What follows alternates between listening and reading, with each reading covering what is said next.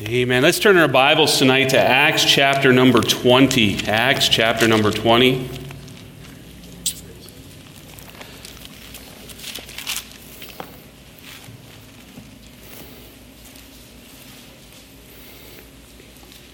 I do appreciate the opportunity to be with the adult Bible study this morning.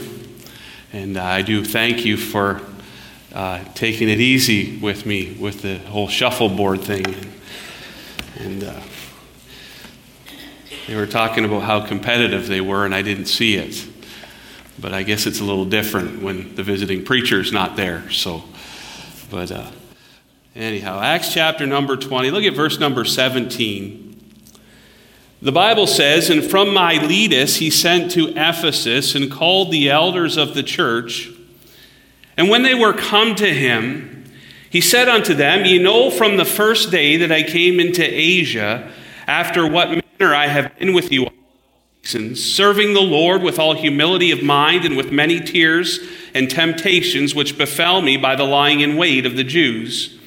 And how I kept back nothing that was profitable unto you, but have showed you and have taught you publicly and from house to house, testifying both to the Jews and also to the Greeks repentance toward God and faith toward our Lord Jesus Christ. And now, behold, I go bound in the Spirit unto Jerusalem, not knowing the things that shall befall me there, save that the Holy Ghost witnesseth in every city, saying that bonds and afflictions abide me.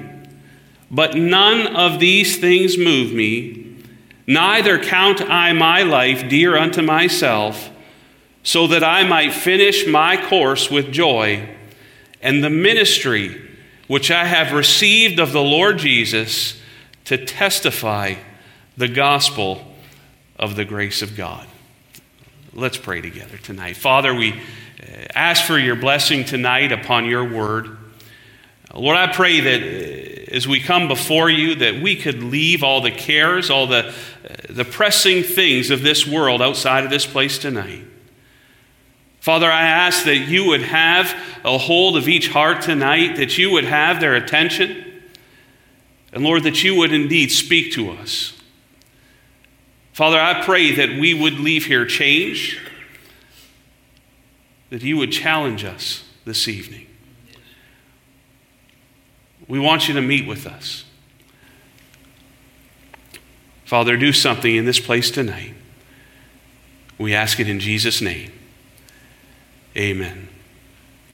As we come to our text in Acts chapter 20, Paul is on his way to Jerusalem.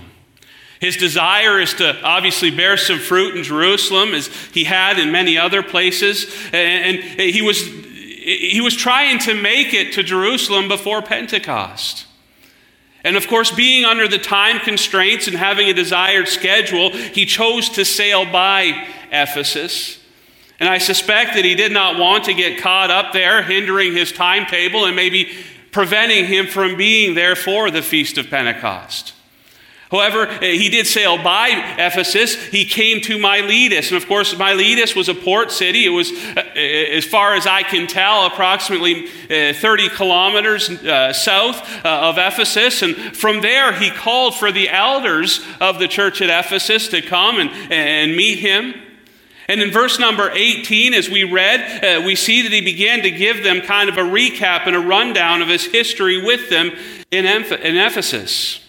He mentions there in verse number 18 that when they were come to him, he said unto them, Ye know from the first day that I came into Asia, after what manner I have been with you all at all seasons, serving the Lord with all humility of mind and with many tears and temptations, which befell me by the lying in wait of the Jews.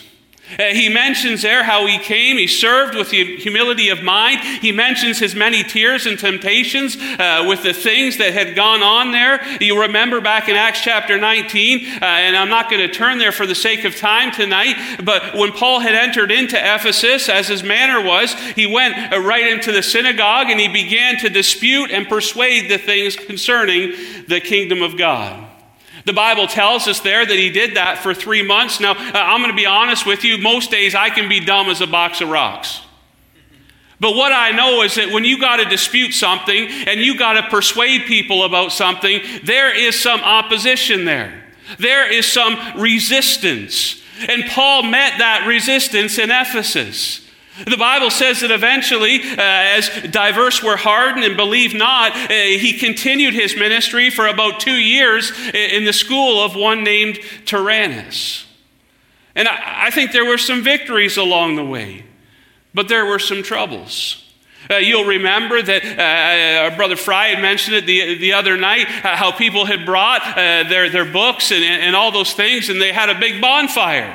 They got rid of those things. And of course, there was the matter with Demetrius. Him and his band of idol craftsmen got together, and they didn't like that their prophets were being cut by the preaching of the gospel. And listen, I want to encourage you tonight as believers, you're going to find that the world does not like it when the gospel being preached will cut into their prophets. Listen, when the gospel changes somebody's life, when they start living for the Lord Jesus Christ and they put the bottle away and they set the drugs aside, you are going to find that people are not going to like that. That's right. Yeah. They're going to get upset. Yeah. And that's what happened in Ephesus, and that's the things that Paul had to deal with. Listen, he reminded them that while he was there, he held nothing back for them. He taught publicly and from house to house. Listen, he laid it all on the table. Just a few verses later, in verse 27, he says, "For I have not shunned to declare unto you all the counsel of God." You know, Paul came to Ephesus preaching Jesus Christ and him crucified. He came preaching the whole counsel of God. And he's talking these men. This is the same bunch that he had spent over 2 years with, laboring side by side.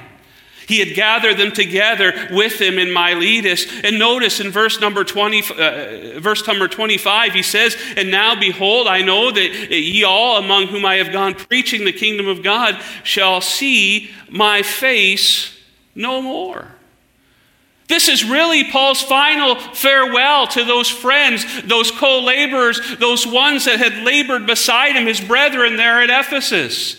And he expects some trouble in Jerusalem, just like he has seen trouble everywhere else in his ministry. He says there in verse number 22, it says, "And now behold, I go bound in the Spirit unto Jerusalem, not knowing the things that shall befall me there." Listen, he doesn't know what's going to happen. He's telling these people that, listen, I'm not going to see you anymore. This is it. This is the last time we are going to look face to face. And here he gives them some parting charges. You know, I just wanted you to look at verse 22 down to verse 24. He says, "And now behold, I go bound in the Spirit unto Jerusalem, not knowing the things that shall befall me there, save that the Holy Ghost witnesseth in every city, saying that bonds and afflictions abide me, but none of these things move me, neither count I my life dear unto myself, so that I might finish my course with joy and the ministry which I have received of the Lord Jesus, to testify the gospel of the grace of God." You know, Paul realized that bonds and afflictions were part of his ministry. You know, I mentioned this morning at the Bible study how that when Paul had preached the gospel at Derbe and Lystra, of course, he got taken out of the city and he was stoned. And the Bible says in Acts chapter 14, verses 21 and 22, it says, "And when they had preached the gospel to that city," he had gone right back in and preached. And he had taught many. They returned again to Lystra and to Iconium and Antioch, confirming the souls of the disciples and exhorting them to continue in the faith, and that we must, through much tribulation, enter into the kingdom of God. Listen, it didn't matter where Paul found himself. He was feeling that hand of the persecutor.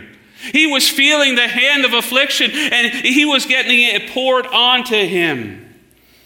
Listen, he was sure that it would not be any different in Jerusalem.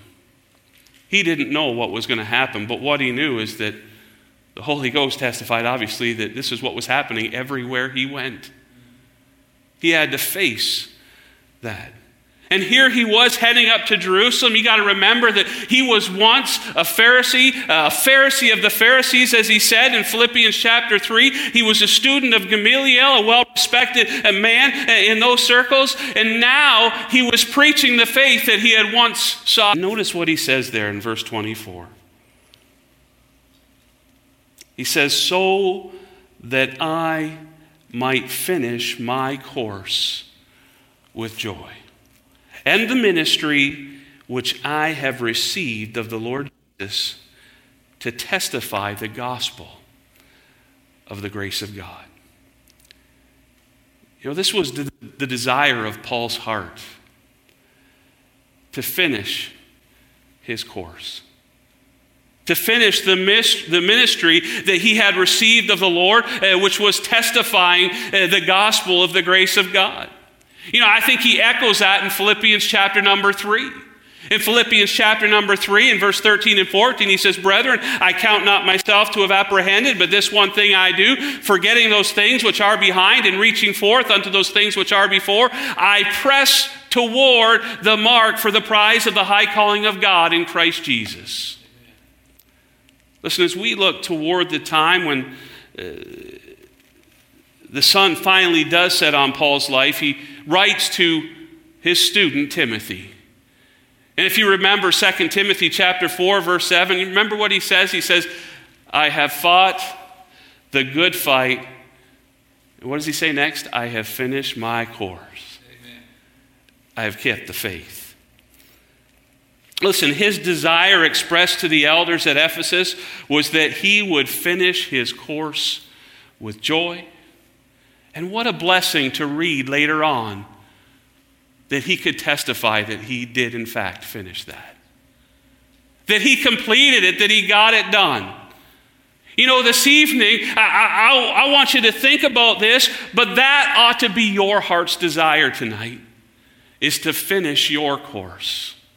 It ought to be to complete and to finish your ministry. If you are saved here tonight, like Paul, you should have that drive to finish your course. And that's, of course, the one regarding the testifying of the gospel of the grace of God. If you could just bear with me tonight, I want to present to you the problem of Bethel Baptist Church. And I don't want you to sit there thinking, well, what's he going to talk about? Because honestly, I believe it's the problem with Beaver Valley Baptist Church as well. I think it's the problem with a lot of churches that are there today. And I think, although many have a desire to finish, I think the problem is many have stopped finishing. They have a desire to finish, but they've stopped finishing. And you say, what are you talking about, preacher? I'm here tonight. I could have been somewhere else doing something else, but I decided to come to this meeting, and I was here Sunday. I heard you Sunday morning. I was here Monday evening. I was here to hear Brother Fry Sunday night. And listen, you may not miss an activity. You may not miss a church service, but the truth is you may be here tonight and you may have already quit. You know what concerns me, preacher? I wonder how many people in churches today are present, but in their mind they've already thrown in the towel. Bodily they may be present, but their heart is far from where it ought to be. Paul here had a desire to finish his course. You know, people today will put on a facade. They will provide a presentation to fool those around them. But in their heart, many times, they can stop concerning themselves about that course, about the ministry, about testifying the gospel of the grace of God. And I wonder, is that you today? Is that you? Paul declares his desire that it was to finish his course, but tonight I just want you to see a couple of things with me. And really, I want you to think about these two things, because I think they're two things that are going to stop you from finishing your course. It's going to be the two things that stop you from fulfilling that ministry that God has given to you.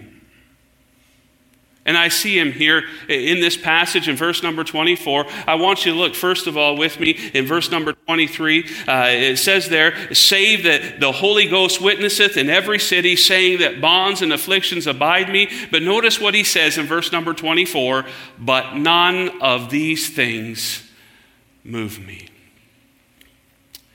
You know, I've already mentioned that Paul didn't know what would happen to him when he went to Jerusalem. He knew that that he went, he faced those bonds, he faced those afflictions, but he says there in verse 24, none of these things moved me. Listen, even though God had allowed a steady diet of persecution along the way, he was not going to be moved. He wasn't going to be shifted. He wasn't going to be taken away from that course that he was on. He wasn't going to let that stop him. He wasn't going to let that slow him down. He was not going to let affliction stop him from finishing his course.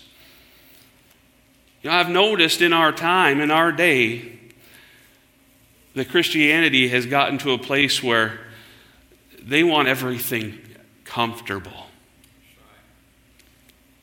Everything's got to be comfortable. It's all about comfort. They want everything easy. You know, we've gotten to a place where we are a far cry from what things were like in the first century. You know, we talk a lot about being, we got to be a first century church, and, we got to be like it was in the first century. But I want to tell you today that we have gotten a long way from that. Everything today seems to be about comfort. Everything today has to be pleasant. Everything today has to be full of amusement, has to be full of enjoyment. Now, I'm not against the odd fun here and there. I appreciated those songs, Brother Fry. But along the way, people have got it in their heads that everything has to be fun. Everything has to be entertaining. Everything has to be amusing. And listen, when something stops being fun, when something stops being entertaining, when something stops being amusing, then hey, listen, it's time to get out. That's not the Christianity I see in the Scriptures. I want you to look over at 2 Corinthians chapter 11 with me. 2 Corinthians chapter 11. Let me show you the fun, enjoyable, the pleasant, amusing Christianity that we see in the Bible. 2 Corinthians chapter number 11, and look at verse number 23.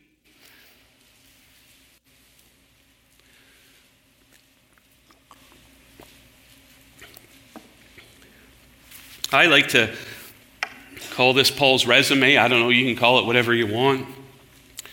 The Bible says in verse number 23, the Bible says, are they ministers of Christ? I speak as a fool. He says, I am more. In labors more abundant, in stripes above measure, in prisons more frequent, in deaths oft. Look at verse 24, because this is where we start seeing the fun. Of the Jews 5 times received I 40 stripes, save one. Verse 25, it says, thrice I was beaten with rods. That's big fun.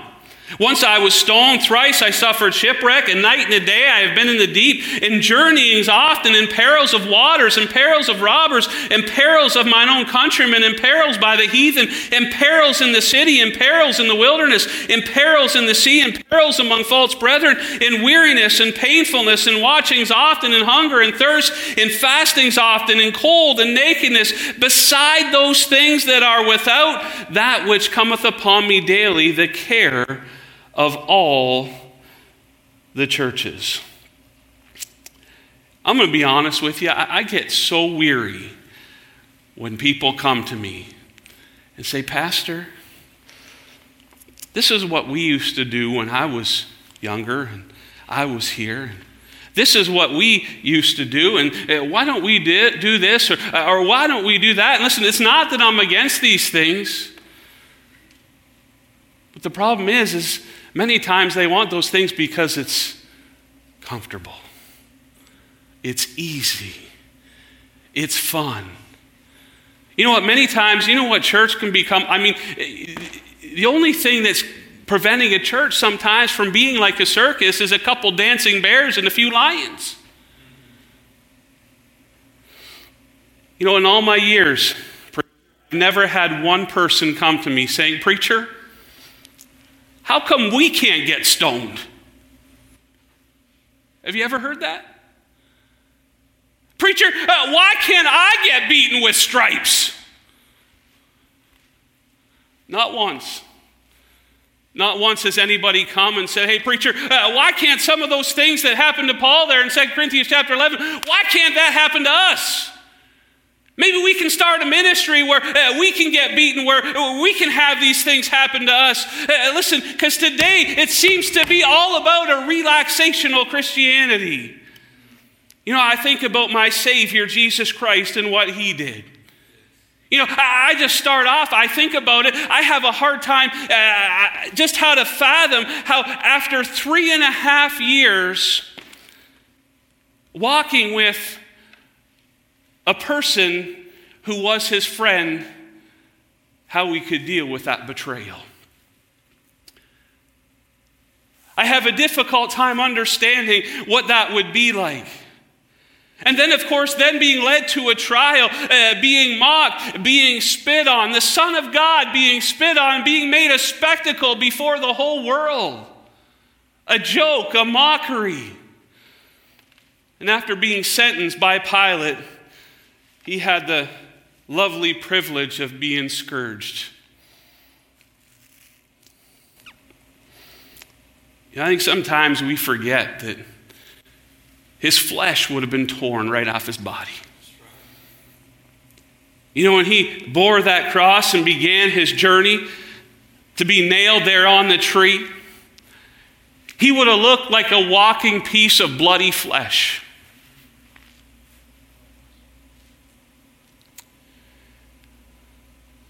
And preacher, we want everything to be fun.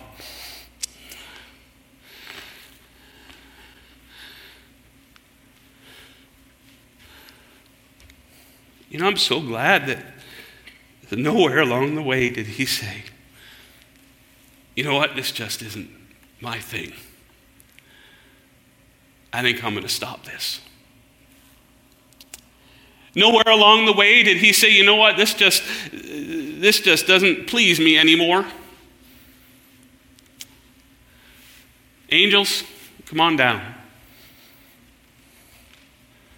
Aren't you thankful that he didn't stop? Amen.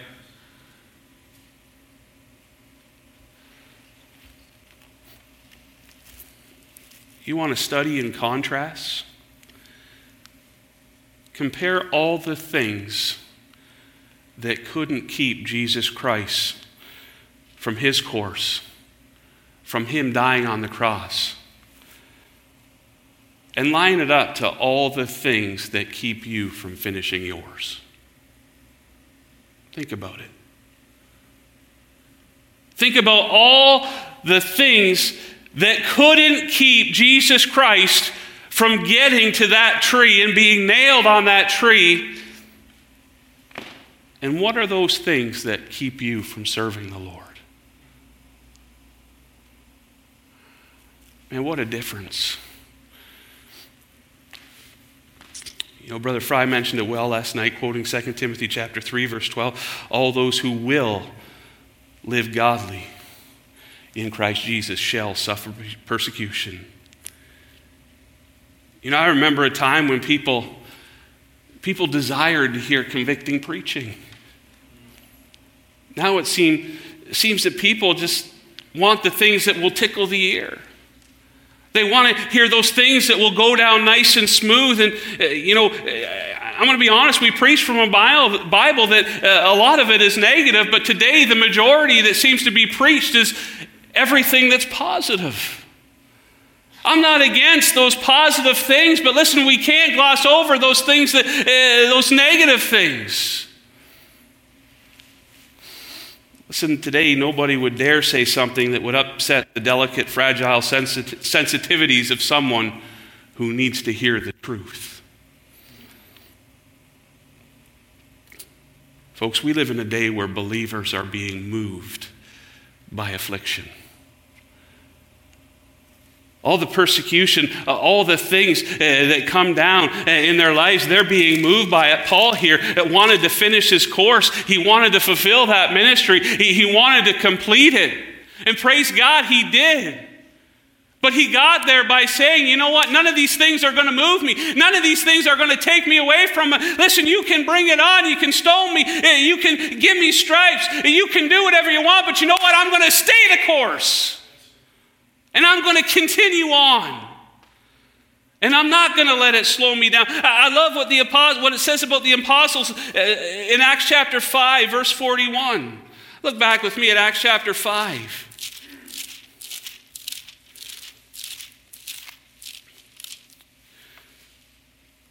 The Bible says in verse 41 of Acts chapter number 5, the Bible says, and they departed from the presence of the council. And I love this part, rejoicing that they were counted worthy to suffer shame for his name. Amen. Think about that. They were told, listen, you don't go preaching Jesus Christ anymore. They were beaten. And the Bible says they departed rejoicing that they were counted worthy to suffer shame for his name. Listen, they saw it as worthy to suffer for his name. It's because they saw his name as worthy. Folks, if you want to finish your course with joy like Paul, man, you need to stay steadfast through affliction. You need to be prepared and ready for affliction. You need to be ready to suffer shame for his name. And you need to get this thought out of your head. You need to drive it far away that everything about Christianity is going to be comfortable. That it's always going to be easy. That it's always going to be fun and relaxing and things like that. Because I want to tell you that it's not.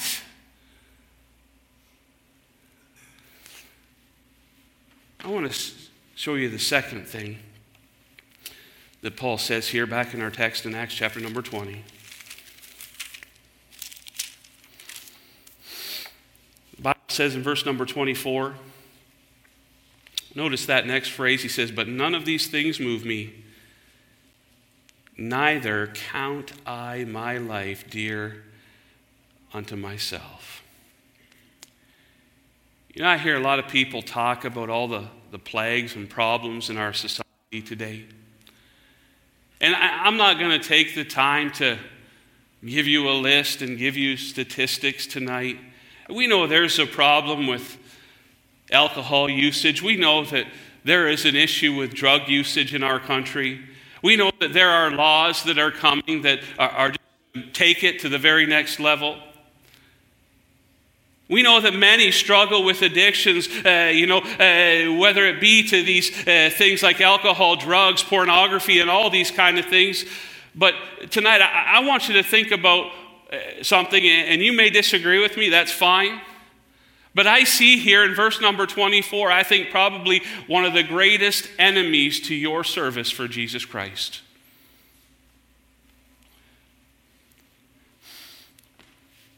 You know, all those things that I spoke of seem to prey on the weak, just as a wolf would on a flock of sheep, just going for those stragglers on the outside.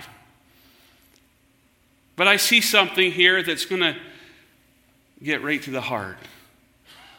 And it's going to destroy things from the inside out. I don't want to diminish those things that I mentioned in any way, but I want you to notice in verse number 24 just two words. Paul says there in that phrase, I think it may be two of the most disgusting and vile words in the whole canon of Scripture, especially for the Christian. And listen, tonight, my desire is not to be crude. My desire is not to be rude. I do not want to frighten your little children. I do not want to send you home with nightmares, but it's in the Bible. I do want to read it to you. Are you ready? Here are the words, and I want you to listen carefully. My life. My life. that ought to frighten you. I think that's the number one enemy you may have tonight. It is my life. Tonight you may be here without Jesus Christ.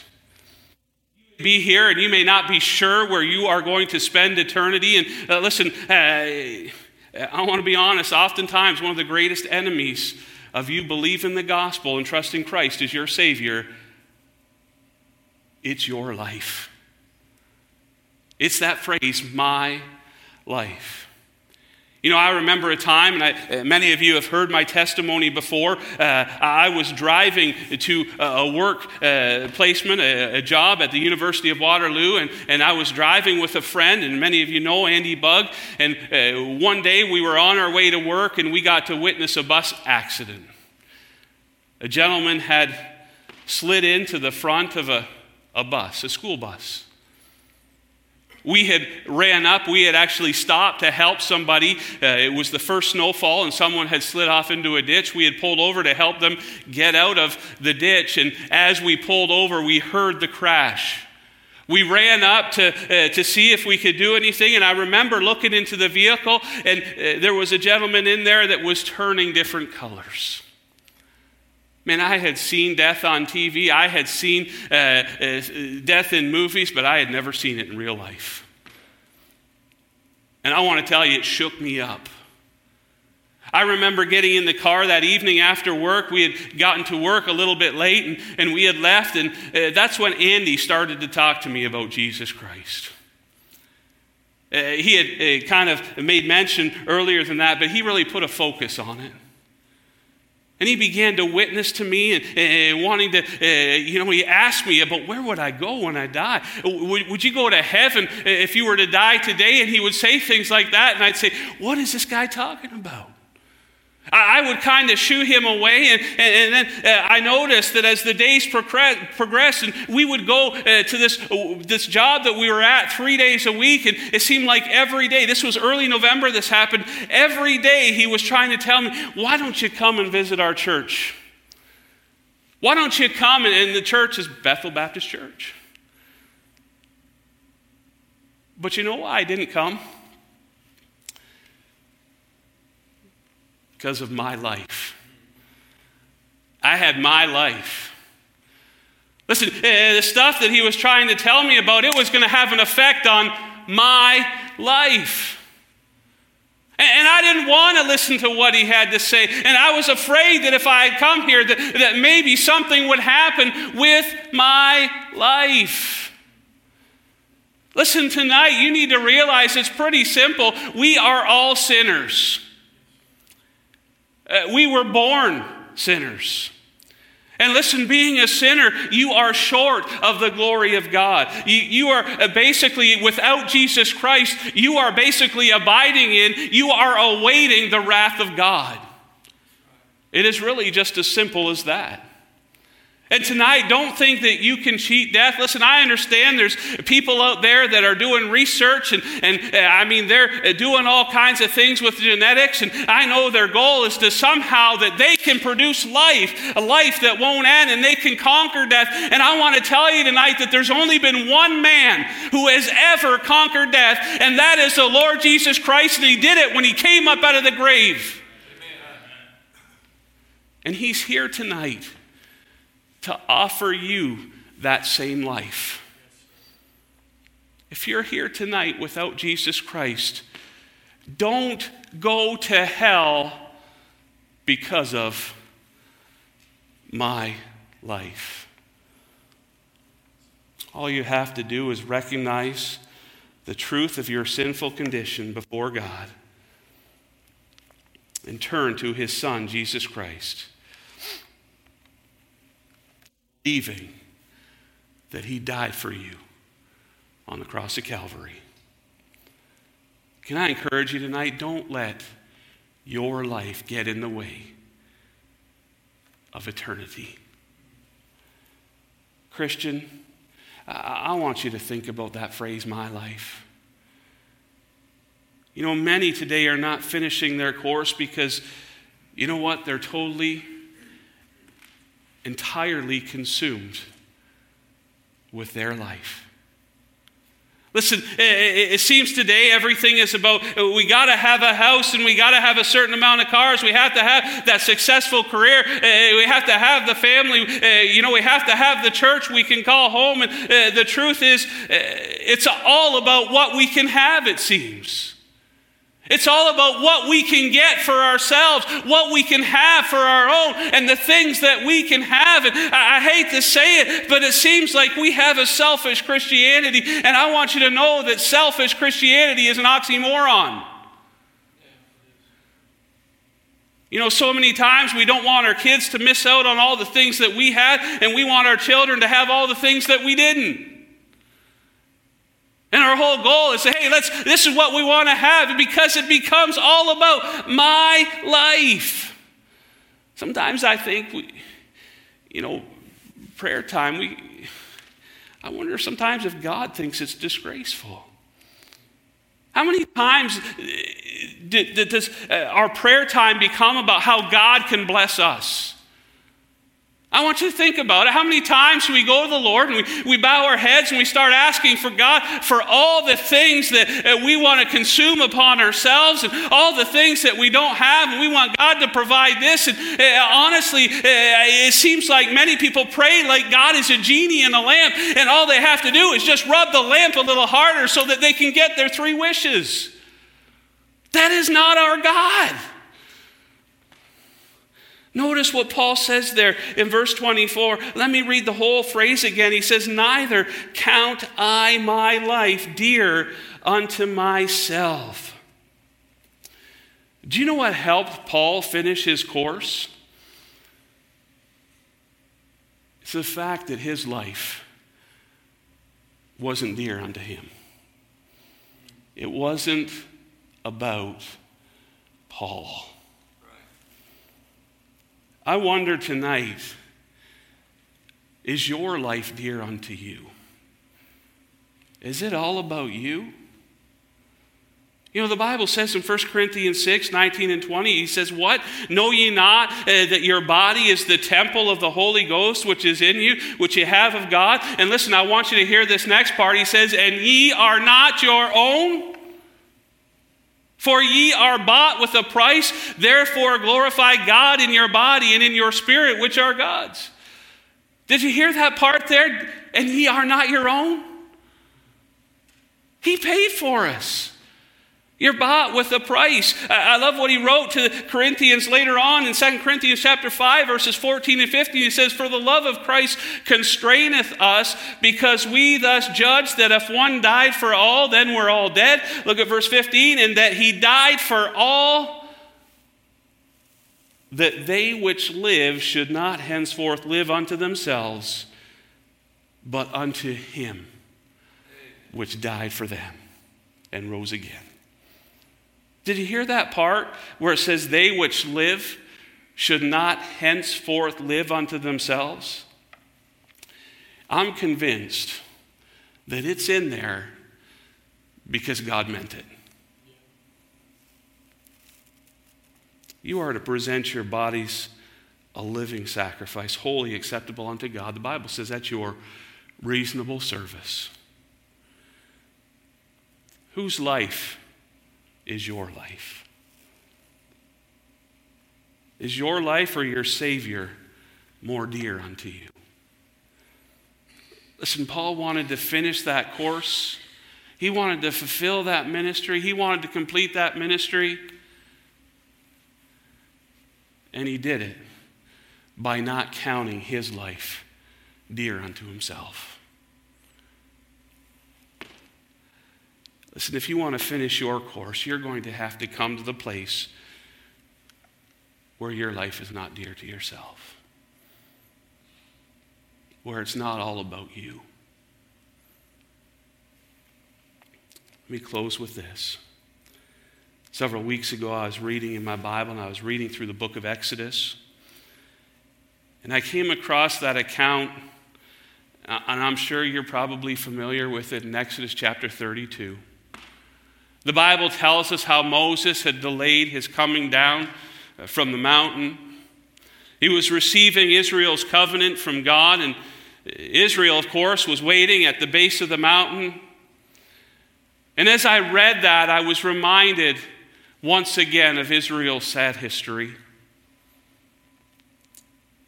As Moses delayed his return, the people came to Aaron and demanded that he make them gods. So Aaron collected their gold, he melted it down, he fashioned a golden calf for them. And they worshiped that calf. You know, many times I would read that passage and I would think to myself, how could they have done that? I mean, you may have read the same thing. I mean, you think about all the plagues that occurred in Egypt and how Israel were protected from those things in Goshen, and how God had, slain the firstborn, and God protected Israel with the Passover. And then, of course, we see them come to the Red Sea, and God part the Red Sea, and we see things like the bitter waters at Marah and how God turned the bitter waters sweet. And we see where God had gave them water from a rock, and things that just defy our intelligence. He sent down manna from heaven, and after all that, Moses has delayed his coming just a little bit, and they're already there worshiping a golden calf. And I couldn't help to think, how different is that from today? As Jesus is up in the mount, as he delays his coming, I can't help but to think that we got a couple golden calves set up. We got the golden calf of comfort over here. And then we got the golden calf of my life. And I'm telling you, it's going to keep you from finishing your course. If you're saved here tonight, why not, like Paul, determine to finish your course so that, like him, one day you can testify, just like he did in 2 Timothy chapter 4, verse 7, I have fought the good fight. I have finished my course. I have kept the faith. Paul wasn't moved by affliction. It wasn't about Paul's comfort. And he wasn't counting his life dear unto himself. And friend, if you're here tonight without Jesus Christ, tonight would be a good time to start the course. Let's have every head bowed, every eye closed. Father, I pray tonight that you would just bless this invitation, that you would speak to hearts. I pray that your word would fall on good ground and bring forth fruit in our lives. We ask it in Jesus' name. Amen.